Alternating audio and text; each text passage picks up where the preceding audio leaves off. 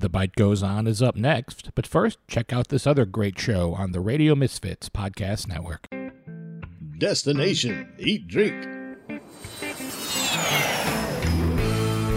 This week on the podcast, it's two stories about the origin of a pastry in Porto, Portugal. There are two fairy tales about it. So I'm going to sell you both and you can buy which one you want because that's what I did as well. Good. You decide which story you like better, plus a wine museum in Porto. Download Destination Eat Drink today on the Radio Misfits Podcast Network. The following is a presentation of the Radio Misfits Podcast Network.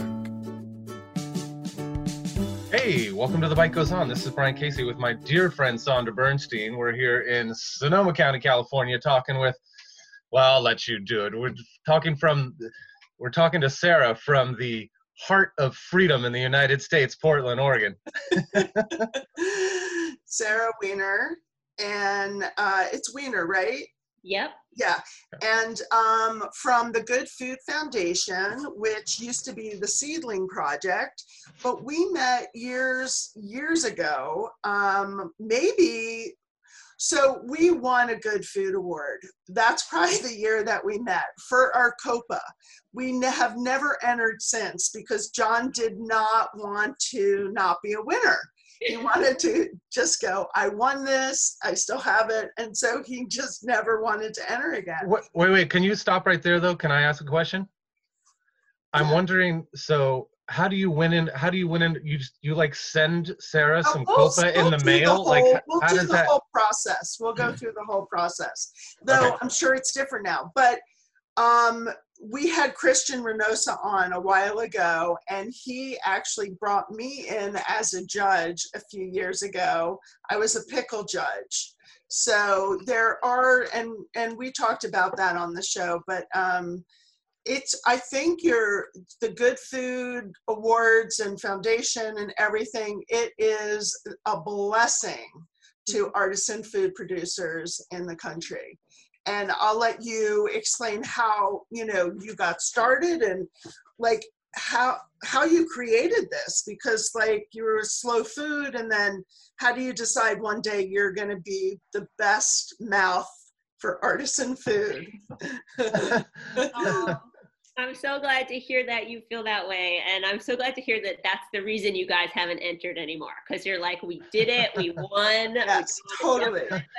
Mic drop. They're out.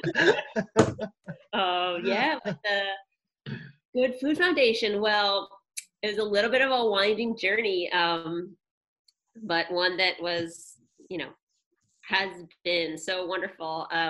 After college, I went to cooking school in Italy. And it was a school that was partly run by Slow Food, which was kind of what attracted me to it. I considered like not going to college and just going to culinary school because like a lot of people who love food, I really loved food. But ended up doing this course, and at the end of it, a couple people from Slow Food International from the main office, they came to the graduation because we were the first class of 4 graduates of this new school. And, we got to talking, and I said, what I really want to do, I'd worked on the line a little bit. I'd worked as a waitress a little bit in college as well. But what I really wanted to do was like what they were doing, like going out and like working with makers and like saving, like helping to bring attention to amazing people working so hard, making incredible stuff that makes all of us, so happy and joyful. And they said, oh, well, why don't you come intern at our office instead of just going to intern in a kitchen after. And I did do both. And it's obviously not just in a kitchen because that's how we make the food.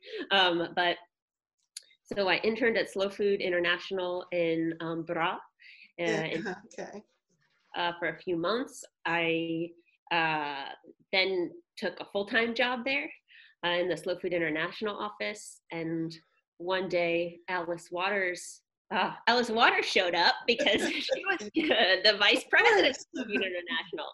And everyone knew, like every two of the 200, however many 200 colleagues I had knew that she was my hero. I had like even written about her in my college entrance essay. And so they said, hey, we have a surprise for you. You know, there's this big dinner that was literally in the ruins of Pompeii, because this is like slow food, and somehow they managed to do that. They're like, you're going to be her translator. So I got to meet her that evening, and over the course of, you know, subsequent visits, got to know her a little bit. And one day she just said, hey, I want you to come to Berkeley and be my assistant. Wow. Yeah.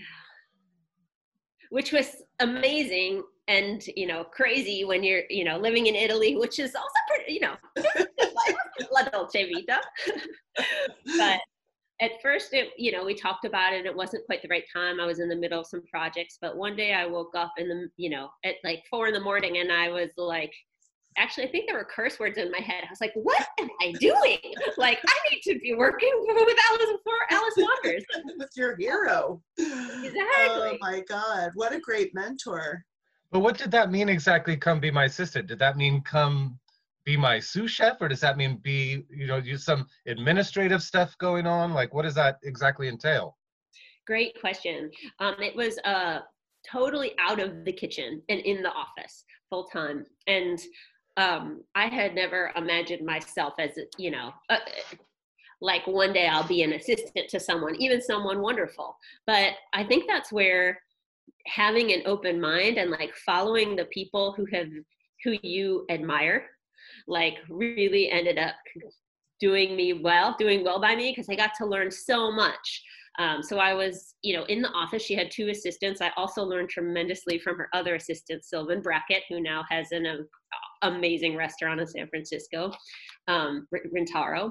But I just got to communicate with all the people in her network. So, you know, all these people I'd read about, they just call up the office, and I was like, wait, you're Ruth Rachel? Like, that's this person on the line. And it didn't matter what I was doing. It was like I got to understand how Alice moved in the world just by the proximity, just by kind of like osmosis of seeing it happen.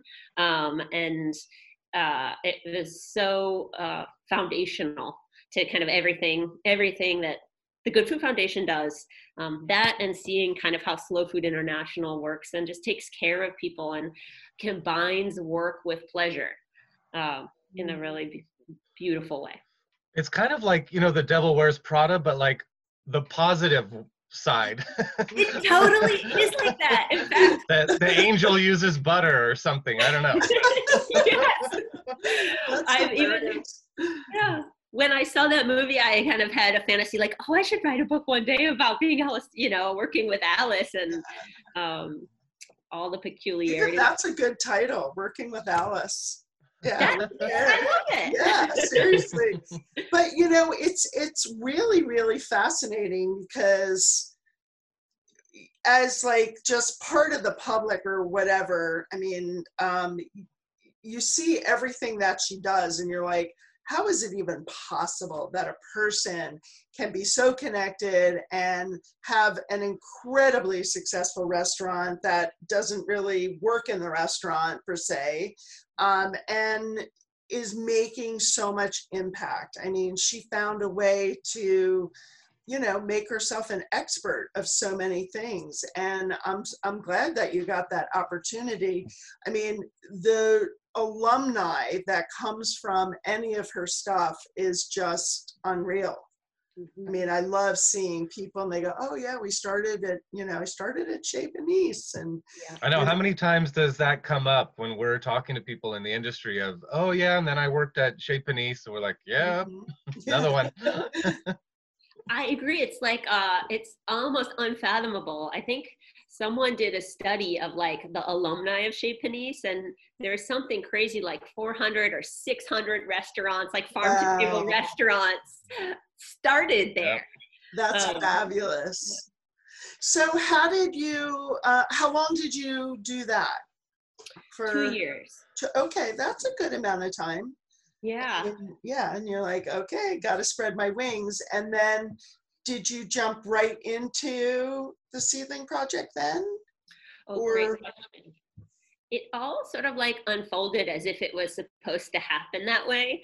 So the next thing that happened is, while I was Alice's assistant, we were at a slow food event in France, and it was modeled after the Salone del Gusto in Italy. So like the biggest. Was it the Salon d'Agriculture? It was called Origine de Goût. Okay. And I'm not sure if they still do it, but we were walking around and Alice said, this is like so great. They just took a concept that really worked in Italy where they made it and they made it their own. Like, why don't we do something like that in America? Like, we don't have to reinvent a whole new system. Let's take something that's working and make it our own. Mm-hmm. So that was the origin of the idea for Slow Food Nation in 2008. And from that moment forward, I helped her first as her assistant and then as the first kind of staff person of Slow Food Nation to kind of create that event that eventually came together a couple years later with like 85,000 people in front of, San Francisco City Hall. And that's where I learned like how complicated nonprofit running, like creating nonprofits can be, but also like some event production. It was kind of my first introduction into that world. Mm-hmm. And then from there, I was like, you know what, that was like 2.5 years, the hardest 2.5 years of my life, raising hundreds of thousands of dollars. And also just like creating something from nothing and just an idea. And so I was like, I need a sabbatical. I don't know what I need to do. I'm like 26 or something, or 8 at this point, but I was like, I need to get away. Oh, God. So I moved to England. I asked Alice to introduce me to 3 people. One was the wonderful ladies at the River Cafe. Oh, love that place. Right? So special. I love that place. Oh, God. And one was Patrick Holden, who was at the time at the Soil Association, which is England's like biggest organic certifying body, and they do a lot of advocacy as well. And we just hit it off right away. And he was like, "Look, we're doing an organic food festival that's kind of our event producer dropped out. It was right during like the financial crisis, but it sustains these 200 organic farmers. For a lot of them, it's like the biggest selling day of the year. Can you help, given your events background?" And he was like, "And by the way, I need someone to take on the financial responsibility. Soil Association can't be financially responsible." And I was like, I think I can help, but definitely can't take on the financial responsibility.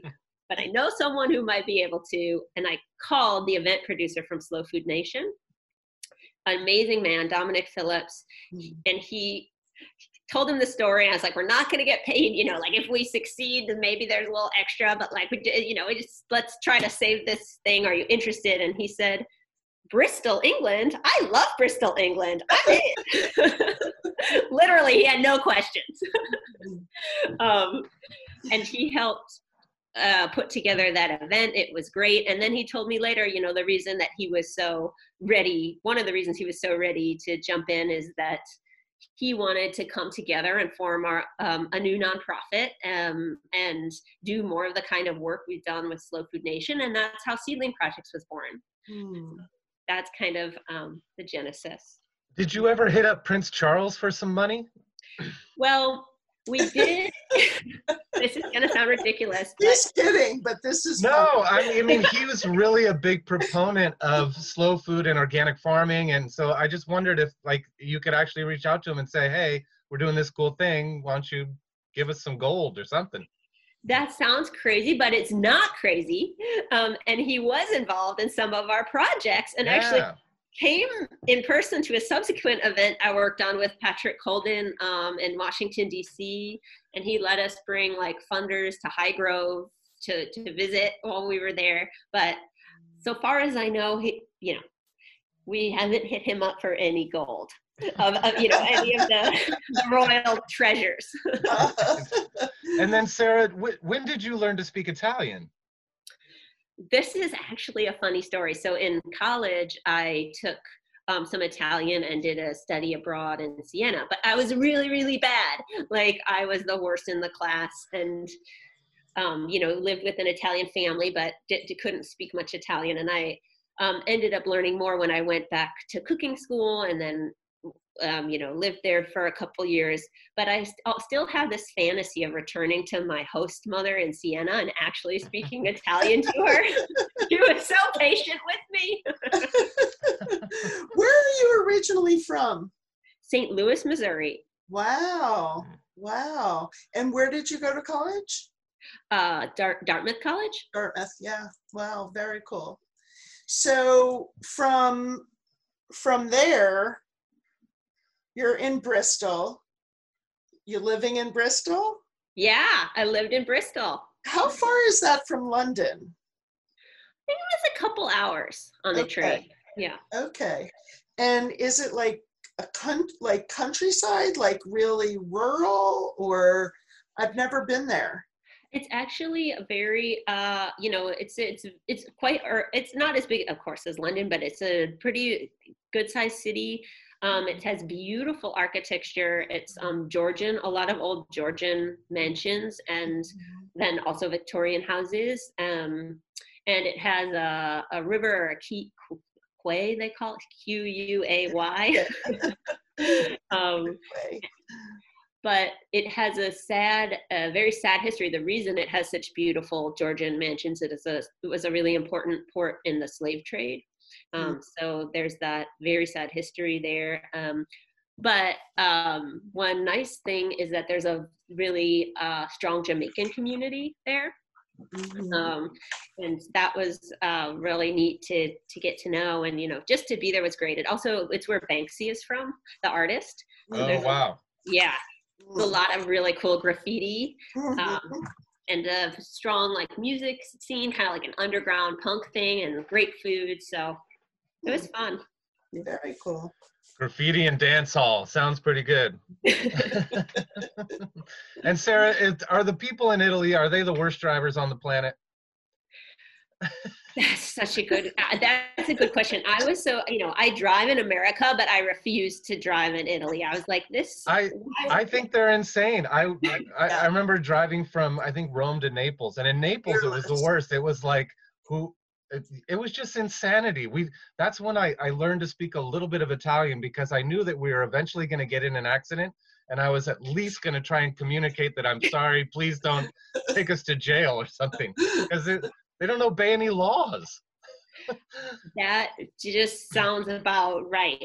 Especially Naples. Totally fearless. Well, that's what it was. Whoever was going to go, whoever had the ganas, that was who had the right of way. It was crazy. Oh my goodness. So where does the journey continue? Well, let's see. So we made seedling projects. We started on a couple different projects at that time to start with. Like, our idea was, let's be like a do tank for the food movement. Like, there are so many good ideas. There are so many good ideas out there that we didn't feel like what the world needed was more people to think through the solutions to the problems. We're like, they've thought of the solutions, and we need people to make them, bring them to life. Right. So that's kind of the idea behind seedling projects, and seeds and growing. But one of the very first projects was the Good Food Awards. And it was actually inspired by when I was living in England, and I made friends with I befriended a owner of a really beautiful little grocery store. And I saw, like, on his shelf, there was a jam that had a gold sticker on it that said Great Taste Award winner. Oh.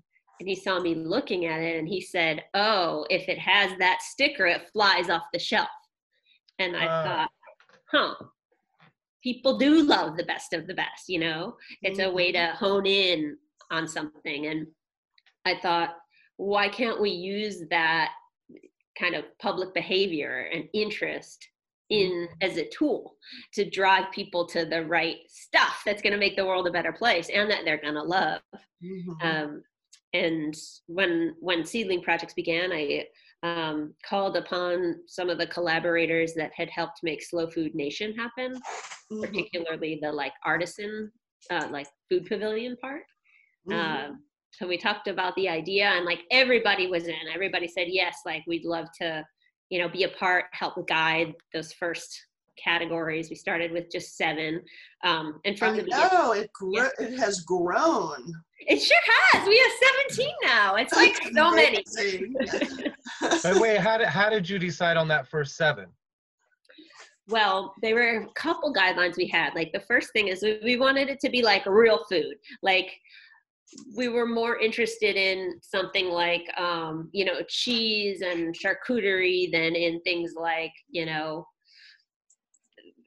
drinks, or, special packaged drinks and other things that we felt like people could either more easily make at home or just maybe there are better options that they should, maybe we wanted to direct people to like real food that were for the foundation of cooking and snacking. And so that was one thing. The second thing is that we wanted everything to be value added foods. So nothing fresh, because we wanted the award to help build, a wider market for these products. And we thought if it's like, a bread or if it's the best apple, those things shouldn't really be shipped all around. Right.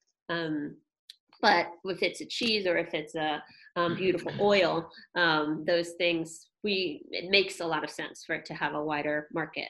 And then the third thing was that, honestly, I feel everything is so people related. I thought about like who are the collaborators from Slow Food Nation that I thought would be amazing at this and would be excited to do it. So like Sue Conley and Peg Smith were our first cheese committee chairs. And they just have such deep ties in that community and such knowledge and such generosity of spirit that I felt, if they were on board, like we would create an amazing cheese category that immediately had the trust of the cheese community. And what had the correct guidelines and, was thoughtful. And so it was very people-based, like who are the people we worked with that have that trust in the community. So we could really get this off the ground rather with trust from within the artisan industries and not just, some lady in San Francisco came up with this idea. Yeah. Well, one of the things that I thought was so wonderful about this is that, the Fancy Food Show, which is, Brian and I we recorded a bunch of episodes there a couple years ago, 2 years ago, I guess. Seems like a decade ago, Sandra. I know, it really does. But what was fascinating, like I would go to the Fancy Food Show for years and years to see what the trends are, to see what is changing in packaging and design and flavors and just flavor trend. And, even though it wasn't going to change what I was doing in the restaurant, but I really wanted to feel connected to what was happening in food. And it did always feel very, very overwhelming. Love the international side of things where you could go and not a lot of people spoke English. Very few people had distributors. It was going to be like once in a lifetime tasting sometimes because they might not be back the next time. A lot of commissions, bringing people. And, overwhelming in the sense that for the most part, things were very mass produced. Very commercial, very deep with distributors. And, we had a booth one year, and I think we did the Fancy Food Show in New York one year. We did it 1 or 2. We used to do it for the Valley Fig Growers in their booth. They would let us be there and get people, which was awesome. But it was like so overwhelming and not very personal. There's personal stuff happening. You make relationships year after year, but it's just so overwhelming. And I think it takes food from, the heart of how it's made and the story, and it just makes it into industry. And I think the Good Food Awards and foundation and merchants, and you've really been able to keep it not necessarily that every producer is small, but that there's an artisan producer and they're hands-on and they're, they have that story that you really want to hear about, and you can almost see faces behind the products. And I think it's been an incredible, you know, and I found that very interesting, seeing what new products were coming there, you know, and how people were able to do, you know, make a business. So I think it's so fabulous. I know you've given so mane people a start.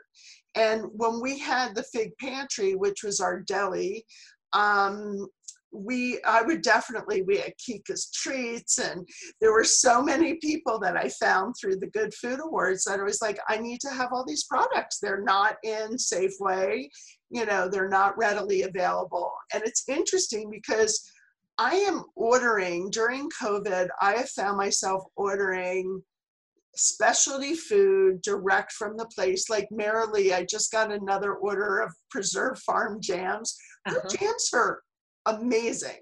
I mean, really amazing. Yesterday I got an order from Jasper, even though I'm like not eating a lot of dairy, but Jasper Cellars, there's the cheese.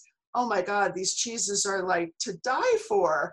And then I got Momofuku's Chili Crunch. I ordered that directly from David Chang's Peachy Keen, whatever, because just listening to him on a podcast talk about like how he puts it on his eggs, I was like, I have to have this.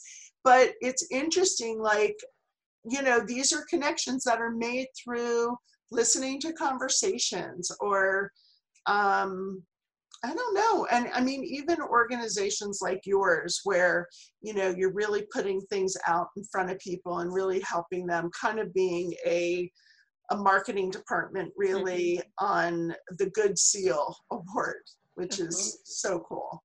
So well, you guys, for people that have never heard of the Good Food Foundation, can you sort of explain what it is exactly that you do? Yeah, good question. We basically try to give a platform to great food producers, and the goal is that by focusing on that kind of chain in the food system, we are also able to really support farmers, because food producers are the ones making these wholesale orders from the farmers. But everything we do involves a set of guidelines.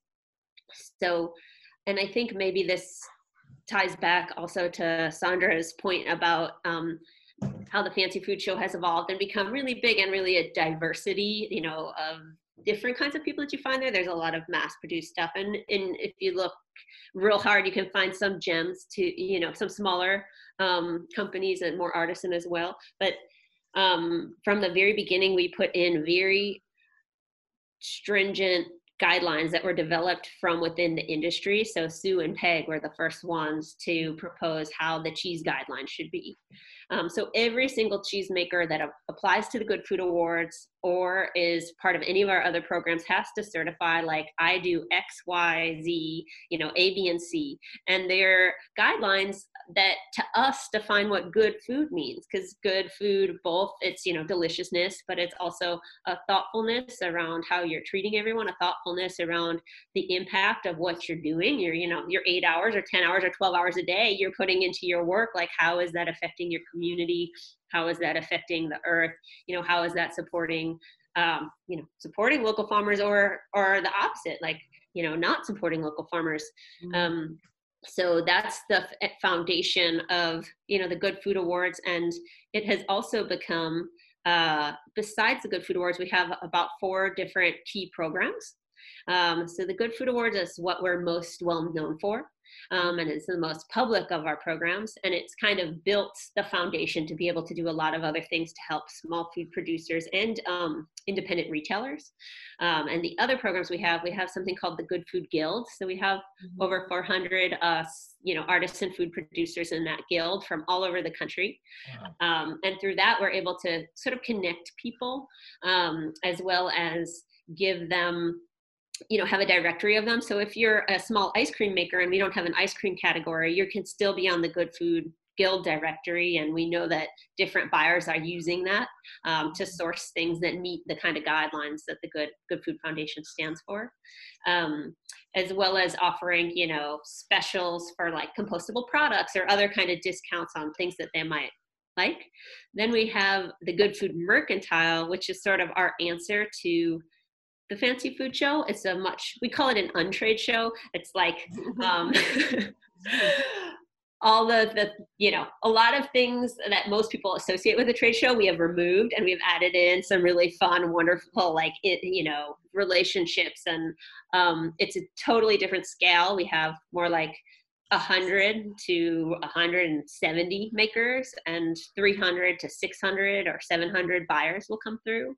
But what people tell us, and what makes me really happy, is sometimes makers will do both the fancy food show and the Good Food Mercantile, which is great because we put them near the same time of year, so people can really get the most out of their trip.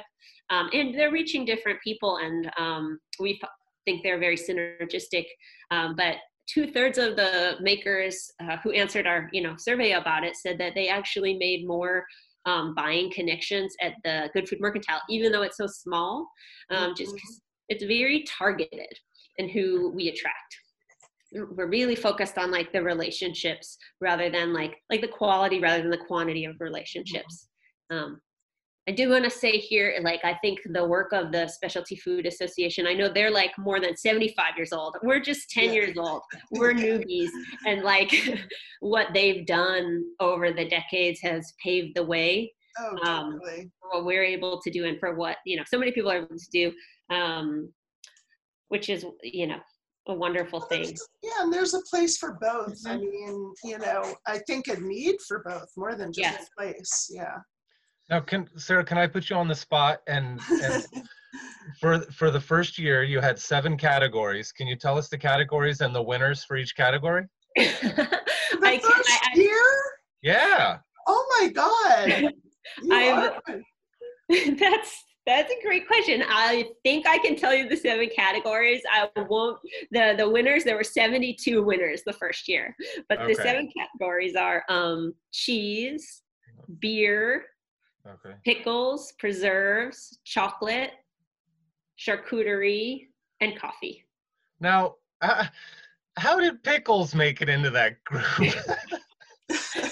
I mean, I love pickles, but you're talking about cheese, beer, and then pickles. Like, that just seems odd. Is it sort of like the art of fermentation kind of thing? Like, I mean, does kimchi make it into that category, or it's just pickles? Kimchi makes it in, so it's like a broader art of fermentation. We kind of break it out into the vinegar and the lacto-fermented when we do the tasting. I think I tasted 50. Could I have tasted 100 different pickles or 50 different pickles? Definitely. Easily. And there was kimchi. There was like those sea beans. Somebody made these sea beans that were delicious. I had the most healthy gut after that tasting. I was like, oh my God. But fascinating. It was like really cool. Good. Were there some spicy ones, Sandra? Was there some hot ones? No, there was everything. I hate to even admit this, I don't think I had kimchi before that day. I do not think I had tasted it. And then I know I was buying kimchi afterwards because I was like, this is fascinating. And now we make kimchi, which is pretty funny. But it was so cool. There's, and I was looking at Instagram. So this year you had to do it virtually, I guess, where talk about organizing something crazy, sending everybody out samples. Oh my God. Yeah, it was quite different this year. And we actually, considered, does it make sense to do the Good Food Awards this year, given, we'll have to rethink everything, and a lot of producers, struggling. And then we realized kind of what you said, Sandra, which is that people are buying more than ever, and in a good way, because no longer, I think last year the statistics said people spent 50% of their food budget on restaurants, and we're spending 50% in groceries. And now people are going out so much less, which means they're spending much more percentage on groceries. And a lot of more willingness and awareness, to support local makers, and quality in the sort of ways that we define it, kind of seeing headlines and much more big media around like the problems with industrial meat system and other kind of, issues that supporting local and independent and great food makers really solves. So we thought, actually, it's more important than ever to help direct people to who those makers are. Mm-hmm. And I have to give all the credit to my team. We have like 6 amazing, they're all women, so 6 amazing women who pretty much problem solved and thought up every piece of it. But the very interesting part, so usually we'll have everything shipped to a warehouse. Mm-hmm. And then we'll have it all, we'll go to the warehouse, we'll sort through it, and then it will be, delivered into like our location. But this year, not only could we not bring together the 250 judges in one location, but it turns out where we were planning to kind of do all the sorting, the last minute, the city of San Francisco said like, you can't have like 20 people in a room that size to do the sorting. Oh my goodness. So our managing director, she's like, okay, this is what we're going to do. We're going to have the food go to our 6 different team members and the 2 interns' house directly. All the producers are going to ship it. So their like apartments are like piled like 10 feet high with these boxes, and they're like sorting things out. And we did like curbside pickup for all the judges. So depending which category you were, you would go to a different team member's house to pick up your box. At a certain time. So you had to keep the judges very, very local this year. Yes. Yeah. That was a big change. It was all local. All local. Well, San Francisco, we have good taste. Great. We had a lot. We still had a lot of amazing people to choose. Exactly. Wow. I remember I was going to say, it just reminds me of, I was on a Zoom with Esther Mobley, the wine writer for the San Francisco Chronicle, and in the background you can see boxes of wine stacked up all over the place because someone had somehow found her address, and so then people just started sending her wine. I can imagine being like you're surrounded by pickles for 2 weeks. You're like making your coffee table out of boxes. Yes, and like to me that's like a dream come true, but I also know like that's what I said, and she was like, no, this is a nightmare. Yes, it can be overwhelming. I know it can be overwhelming. Yeah. So then how did you actually do, so for when the judges were tasting, do they just do evaluations and then send it into you, or are you actually doing something where you're seeing them do the tasting? Well, yeah, great question. So we thought it was really important. One thing about the normal year Good Food Awards is that there's just a really wonderful spirit of camaraderie, and there's discussion around the different products, and the judges get to learn from each other and each other's backgrounds and expertise and tastes as part of the process. And some of the process is like the second round is you just write your own evaluation quietly without being influenced, but we wanted to keep some of that camaraderie, and so we did all the tastings over Zoom. Wow. And in the morning, everyone in a certain category would come together it was on the same Zoom and got the same instructions, and then we had breakout rooms, so each judge was in we called them pods of 3 judges. They each had their own, they had the same boxes. Those 3 judges would have the same box of samples at home. And we had to switch. It was actually a great kind of thing that we had to switch from paper forms, which we've always used in the past, to everyone doing sort of an online scoring, because it allowed us to collect feedback, like qualitative feedback that we can now give to the makers.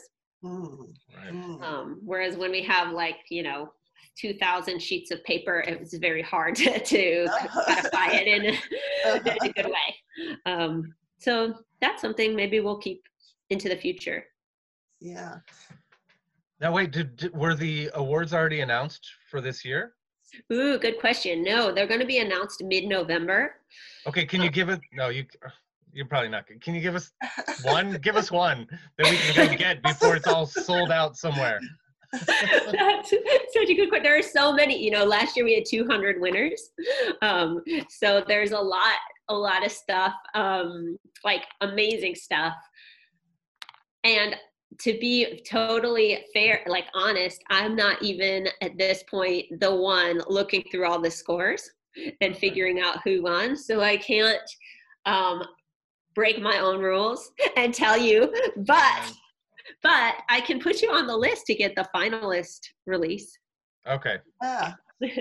So and also the samples would come blind. So you didn't get to see the labels. You didn't know. I mean, so it'd be like a blind wine tasting, but blind food, which I think is so important because, well, I certainly buy from my eyes, labels, graphics. You know, somebody could be a really good artist and then the food could be terrible on the inside, you know, so I think and then you know people and you have relationships. So I think it's really good that it's done that way. Some producers are unique enough where you can actually tell whose it is because they, you know, do it so unique to their product that if you know a lot of product, you could figure out who it is. But I think that was really good. And then I think at some point, did the judges see who it was as it got further along? Great question. So we do allow, if the judges taste something they just like love, they can note down the code and we will tell them what it is. Like the next week, they can email it to us. Because we want to support, like, some of the judges are grocers, some of the judges are chefs, like, you know, like you, and some of the judges just want to buy that thing, and that's awesome, even if the producer doesn't win, if they get, you know, some other kind of benefit, we think that's great. But we don't reveal who any of the producers are throughout the whole day to any of the judges. Yeah, and I think what you said is true, like, I love that it's blind because you can really hone in, and then it's so interesting to see when the winners come out and when we do the ceremony and see all the products at the end. Like, some of the products are like beautiful, slickly packaged, you know, I would have grabbed it on the shelf, and some of them are so, you know, like totally homemade, you know, different stage of the business, didn't work with the designer, and it's awesome that they're all together and they're all like colleagues and that they're all put on level footing, even if someone might be a $5 million company and some might be, I just started 6 months ago and haven't, you know, this year, you know, we do, I think it's wonderful. We have like 80% of the makers we work with, you know, who enter the Good Food Awards make less than $250,000 a year. It's like the size of the company. Then we do go up to, you know, there's some breweries that are $6 million and cheese makers that are more in the $5 or $6 million a year businesses. We decided in the very beginning, and this was a decision made by that first group of, you know, we call them the chairs of each committee, what Christian was for pickles and what Sue and Peg were for cheese. They're like, if everyone is playing by the same rules, that they have to meet certain sustainability criteria, and if whoever rises to the top in taste, I think they were like, we think it's wonderful if some big companies are in there and they can be, you know, inspirations, and you can see that it can be done in different ways and with different models. But, you know, everyone's playing by the same rules. So cool. Sandra, so this is one of my favorite photos, is from when we had the Sonoma Brinery on, and I took pictures of the pickles. Yeah. Pickles are very photogenic. Yeah, that's a very cool picture. I don't know why, but I had that as my like screensaver for a long time. Oh my God. And he's so it made my mouth too. water. Yeah. Yeah, you know, I mean, it's funny because this area, you know, the West Coast and even New York and, you know, some areas there, I mean, we're so tuned into these products. You know, like there's really a yearning to find, you know, small produced, you know, things that are just not commodities. And I think that when you look at all the entries that you get every year, I mean, they're from all over the country. I mean, this is a chance for people in, you know, small towns doing what they love to do to be able to bring it to the forefront where they may not have the ability to really show, you know, their product to someone who actually can influence, you know, buying of it. Yeah. So, yeah. that's baked into the whole way we do the awards, is this idea that like we were never interested in giving award, showing the world like these are the best cheeses overall. Like we were really interested in helping food communities grow across the country. And because of that, we only allow 3 winners per region of the country for each category. So like maybe the top 20 cheeses were all made in California or all made in Wisconsin or all made in, upstate New York, but only 3 of them will be named Good Food Award winners. And then the top 3 cheeses made in the Southern region are going to be named Good Food Award winners. The top 3 in the Midwest, because, that's not our goal. Our goal isn't really to say like, for all those people who love food, these are the very, very, very best and go buy them. It's really to help food communities grow. And I also think it's so much more interesting to be able to taste, okay, what are the Southern winners tasting like? How are the regional differences playing out?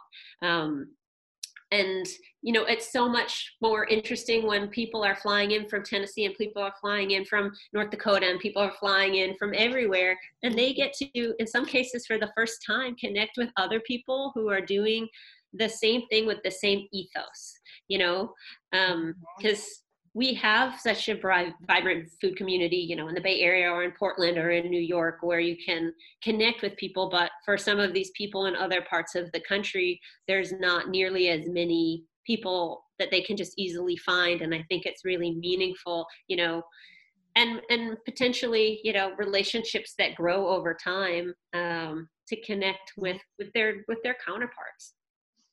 Yeah, and I think one of the years I went to Fort Mason, and I feel like it was in January. It was like after the awards were announced, they go for a couple days, and is that right? On the weekend after? Yep. Yeah, and you could tell, and actually what I really noticed is there were neighboring tables that were so engaged with each other, like thinking that like they had a chance to see someone that, like you're saying, does what they do in a different region, and they were able to make these connections. And that was really kind of cool to see. It was cool how people set up their booths and, how creative they got. What do you have, like a couple like real success stories that like come to mind that people that maybe got their start from good food? Great question. Well, something that came to mind as you were talking about it is a maker of peanut oil in Georgia. And I'll never forget it because, he and his family live in a more rural part of Georgia. He says there's one stoplight. And they actually, his wife and their 2 daughters drove to San Francisco across the country to be part of the Good Food Awards. And he makes beautiful peanut oil from peanut seed grows and peanuts from surrounding farmers and some other nut oils as well. And honestly, like it's just such an amazing product, and he's a very charismatic person. So I think without the Good Food Awards, he would have done just fine, but it was very wonderful to see. I saw like Kim Severson wrote a whole article about them in the New York Times a couple of years ago. And just to see people kind of take off that way. There's another, I believe it was a cider maker from Vermont who kind of mentioned that at one of the Good Food Award celebrations, Tina Uljaki, a really wonderful journalist from, I think she was at Food and Wine, before, a couple of years ago, kind of came by the booth, tasted it, wrote about it, and then he said, their sales like quadrupled for their like, just That's scary. From that one thing. And Ina Jam, I think one of the first years won, and she said that she had been calling Whole Foods buyers in Oakland or in San Francisco, one of the 2 that she was trying to expand into, and she'd been calling them for months and not gotten a return call. And the day after she was announced a finalist, they called her. Daphne, I tried to get her on the podcast and she's like, no, I'm too shy. Oh, she's so I know, and I know her story is amazing. And her jams are amazing. We actually, we would make some of our shrub in-house, but it's honestly so much easier to just order her fig shrub. That's right. Yeah, exactly. But I know. And so I have another question. Maybe you've already done this, is do you have an online store where you have like subscriptions to people that have come through, or the guild, or? Great question. Well, we usually do a pop-up Good Food Awards marketplace in January, which I think is what you were talking about at Fort Mason Center that you attended one year. But this year, since we don't want to do any in-person events, we are going to do a pop-up online marketplace. And it will be the first time that people can buy for multiple Good Food Award winners with a single, checkout. So we're really excited about that. And it's going to be a 2-week pop-up. Awesome.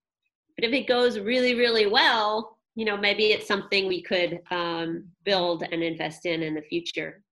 Yeah. Oh, I think it would be phenomenal. And are you a 501c3? Yes. Okay. So yeah, that kind of adds the layer of, I guess, not having, can you have a store, or you have to do it separately? We can have a store, so much as I'm aware of. No, you probably can. Yeah. But we've done a fair amount of research just this year since COVID into e-commerce, and it's so complicated and it's so different from what we actually do, or know. That we're curious to see how it goes, because perhaps it's worth investing in the infrastructure, but it's like hundreds of thousands of dollars to build an e-commerce platform. And we work with a lot of really amazing retailers, independent retailers, like, Byron and Zingerman's and Palace Market. And we don't want to, whatever we want to do, we want to support them, right, and, be synergistic.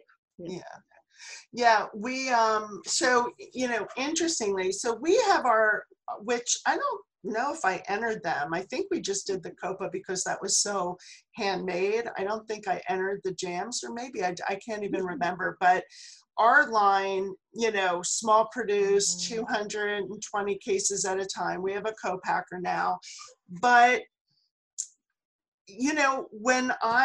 when we were doing the food show, we, started small, and then we had a broker, and then we ended up with a national salesperson. And then we had distributor. Cheeseworks on both sides of the country was doing our distribution for us. Wow. And we were losing money every year. Didn't matter. Even when we did 300,000 in sales, we were still losing money. And it was a time when Fortune Small Business Magazine was doing these kind of makeovers or stories, like, if you want to get to the next level, or you've got a problem and here's some experts that are going to help you fix it. So they asked if they could do a story, and luckily for the most part it was like, how do we go from 0 to 10, rather than like fixing all our problems. But they sent, Clark Wolf was one of the advisors, Ed Levine from Vine Connections was the financial guy, and I can't remember the woman who was for specialty food. She's a specialty food consultant. But what ended up happening is she's like, you need to get out of distribution.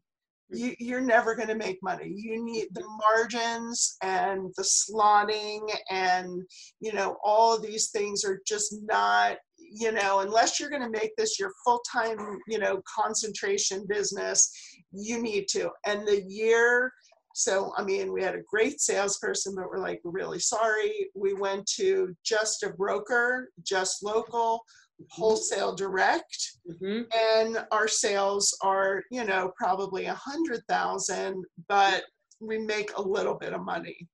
And it's really, you know, it's not the top line, it's the bottom line. And, you know, people want to get that visibility and want to get out there. But at the same time, if you can't be profitable, you know, what is the point, really? That is such an illuminating story. And I think it is something a lot of makers should face, you know, or are facing, which is in our culture, there's a lot of messaging around getting bigger. And that's like better with no subtlety. And I think so often in food, that is not better. It's not better for the maker. It's not better for the world.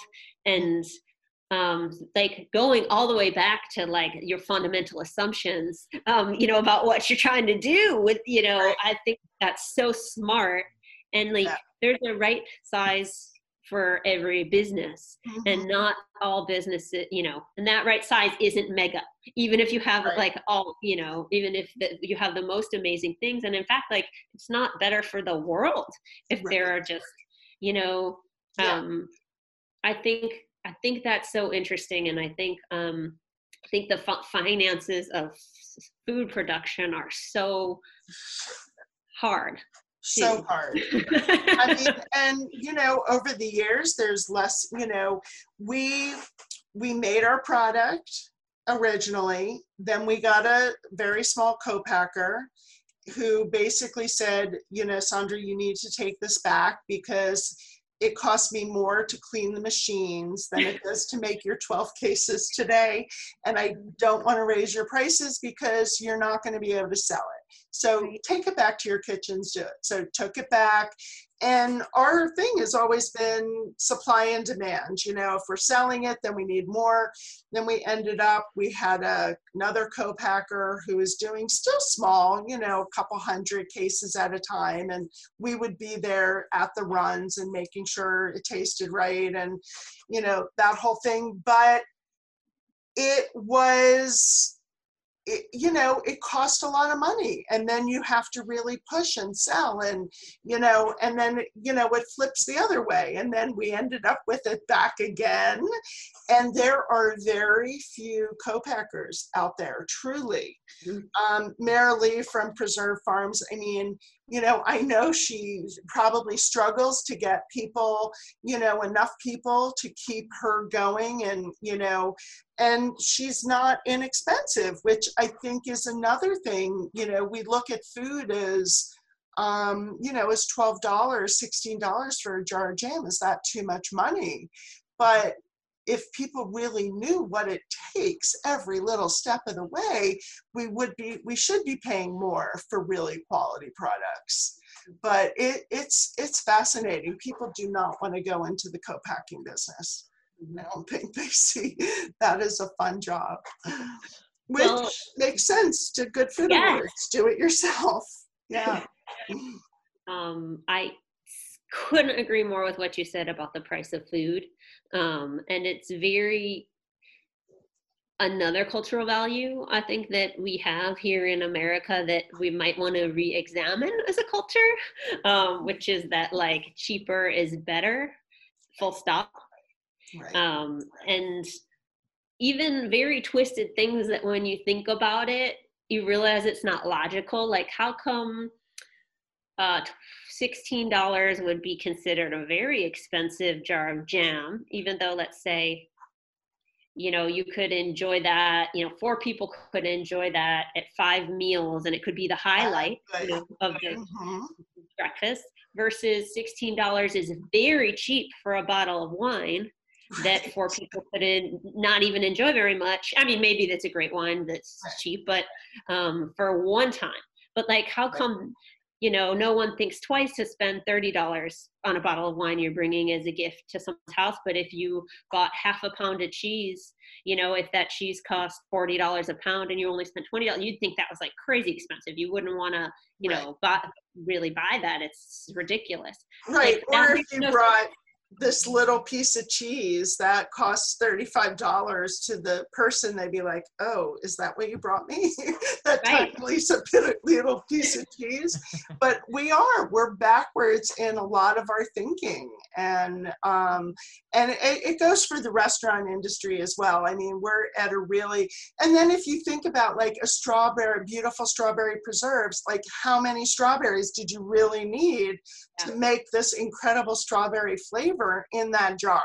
Yeah. You know, it was probably more than $12 worth. I mean, maybe not, but it just seems like the perspective is off.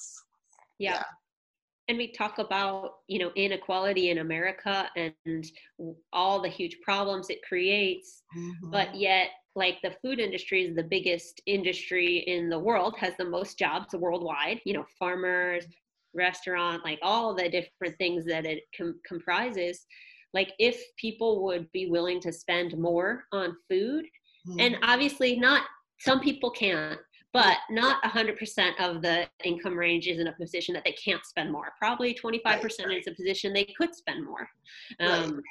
And if just that 25% started to be a willingness to spend more, like the wage structure in food production could be higher. And that's going to affect so many people because it's the biggest industry in the world. And, so many things that a lot of people are concerned about for good reason could be fixed.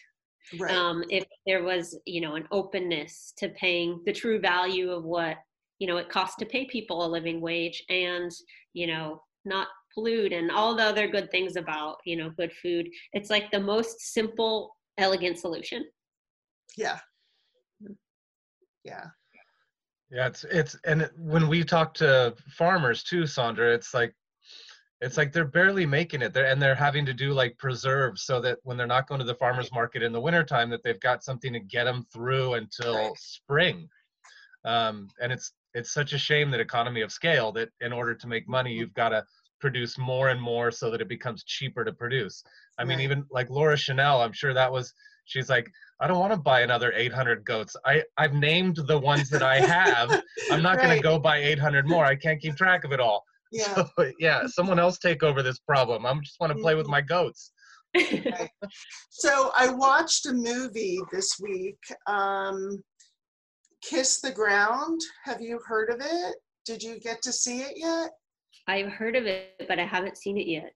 I personally thought it was wonderful. I watched it twice back to back, and then I started watching it again, and obviously I have so much time doing nothing at home, I can watch movies 3 and 4 times. But I thought it was fabulous about, obviously climate change and a lot about regenerative farming and things like that. And it was interesting because I really walked away hopeful, thinking that there are solutions. I thought the film was really well done. And then I was on Twitter, and I guess the other film is Gather, which is recently out. And I think it's about indigenous people and the origins of farming and things like that. And somebody there just blasted this movie. I think the filmmaker was just like, this is like the worst film. He didn't name the film, but it was easy to tell what he was talking about. But I was like, wow. And there was a lot of anger, like everybody was white in the movie, and there wasn't this equity, and all these things. And it was really fascinating for me because I looked at it and I learned something. I wasn't thinking about black and white. I wasn't thinking about, I was just thinking about the world. And then when I saw this, it was just like, oh my God, now I have to stop thinking about the world and start thinking about the equity in the world. And it does go, and I don't know, this is so off our topic today, but it is food, and it is about equality. And it's just, well, I guess it's part, anyway, I'm rambling, Brian. Sandra, what was the first movie that you said? Kiss the Ground? It was called Kiss the Ground. And what? Like Kiss the Ground I Walk On. And it was really about farming. It was about what is happening to the soil and how what we've done to the soil has affected climate change.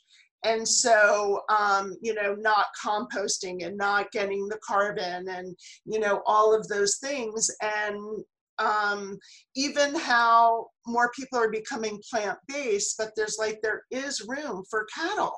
We need the cattle. We need the cattle manure. We need all of these things to be regenerating. We need to stop tilling. But I mean, it was really fascinating. I mean, it was well done. I don't think it was like a, super millionaire movie, but it was, Woody Harrelson was narrating it, so I think he was pretty committed. But it just, I felt like I learned so much, and I heard a different perspective about farming. And then this other movie, which is out this year called Gather, it is really also about, and I haven't seen it, I need to rent it this weekend, but about, food that we're losing food, or about slaves that, were in farming and, land that was taken away, and all of these things. And it does become really one big ball of yarn on so many levels. Everything is intertwined. Yeah. But Well, anytime you're talking about food, that's the one connecting thing amongst everyone on the planet, right? Mm-hmm. Yeah. And is this on Netflix that you were watching?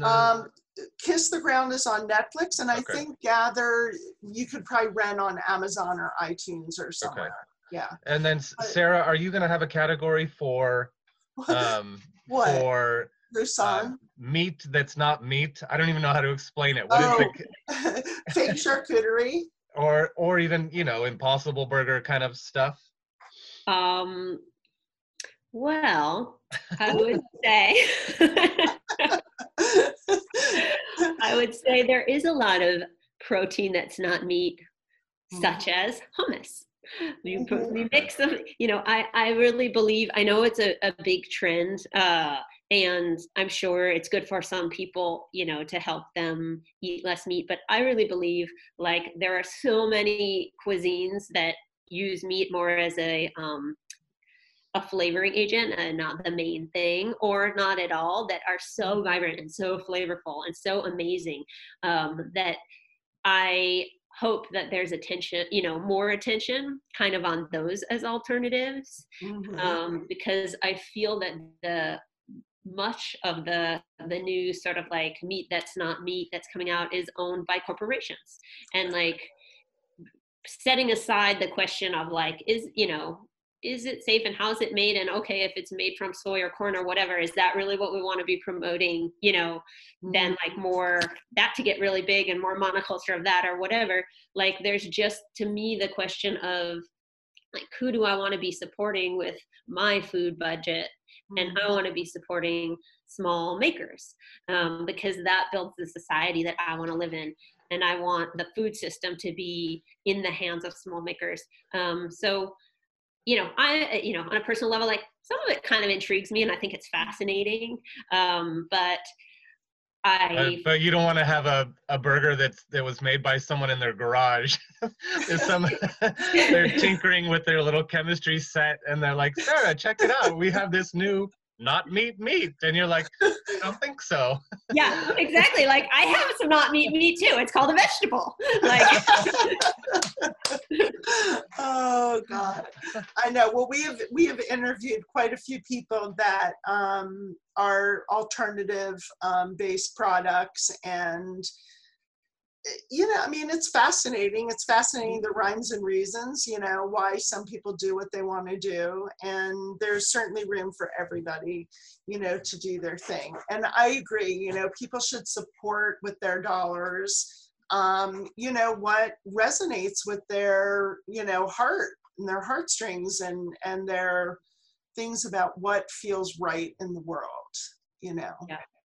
Yeah. So what is next for you, Miss Sarah? Well,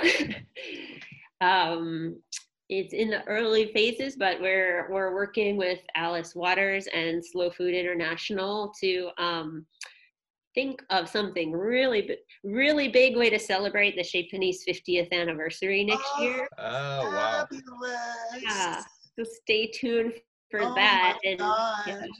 Of That's course, insane. I know. Can you believe 50 years? No, I can't. Yeah. That's amazing. Actually, I remember when they did their 40th. I think our friend Philip worked that party as a server. That's so funny. Wow. We ran into her. We were in France, and we were at one of my very, very favorite restaurants, Le Comptoir. We were there, and Alice was there, which I think she introduced as her assistant or her old assistant, a gentleman. And she had given John his Good Food Award. I think Bruce Adele, but he had his pictures I have a picture of him with Alice. We were so impressed. We were like, here's my autograph book. Will you sign it? But it was very cute. We did say hi to her in Paris, and it was just like, how random to be like on the other side of the world at the same exact time, at the same restaurant, when there's like a million trillion places to be. And it was really quirky. And wow. Yeah.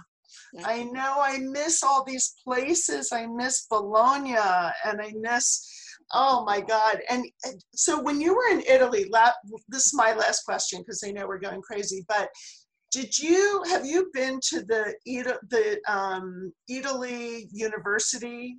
Like, didn't they make it huge, Italy in Bologna? Like that was schools and classes and. I have not been to that one. I've been to the one in Turin, but this sounds very fascinating. Oh, I know. I need to go there. It's like this agroturista, but classes and events, and I'll have to find it and send you a link. But it looked really cool. Yeah. Thank you. Oh, God, I know. I just can't wait. I'm going to eat a piece of really good cheese with some really good jam. Some really. And Sarah, when are the awards coming out now? January 22nd, I believe they will be announced this year. Okay, so not very long. Believe it or not, we're almost at the end of the year. Isn't this crazy? Mm-hmm. So crazy. I can't wait. I can't wait for this year to be over. Yeah. How do people keep a hold? How do they follow along? Or how do they, if they have a food, how do they get involved? Great question. Well, you can subscribe to our monthly newsletter at goodfoodfdn.org. That's our website, and you can click to sign up for that, and then you'll get the announcement when the finalists come out, and the announcement of, when we have our Good Food Awards pop-up e-marketplace. And for food producers, they can just send it to Sarah's house. Yeah. In Portland. You're not going to have to shop for the rest of the winter. Yeah. That's the best way to get involved, but you could also at goodfoodfdn.org, you could join the Good Food Guild, get involved in the Good Food Mercantile trade shows, which we're doing virtually now. And every July is the entry month. That's also where you'll find on our website kind of how to enter. Very cool. Nice. All right. Well, I'm anxiously anticipating the winners. I'm going to have to get on this list so I can see when that comes out in January. Sarah, thank you so much. So fun. Grazie. Grazie mille. Thank you. Thank you so much. You got to use the hands when you're doing it. Sorry, those of you that are only listening. All right. You guys, if you want to check out some of our past episodes, go to thebitegoeson.com. Leave us a review on any platform that you're listening or downloading the podcast on. We'd love to hear from you. Reach out to us and drop us a line. Let us know what you'd like to hear about or who you'd like to see on the show. We hope you all have a good week. We'll look forward to talking to you next week. Sandra, thank you. We'll see you again. Sarah, thank you so much. Sarah, thank you so much. Thank you.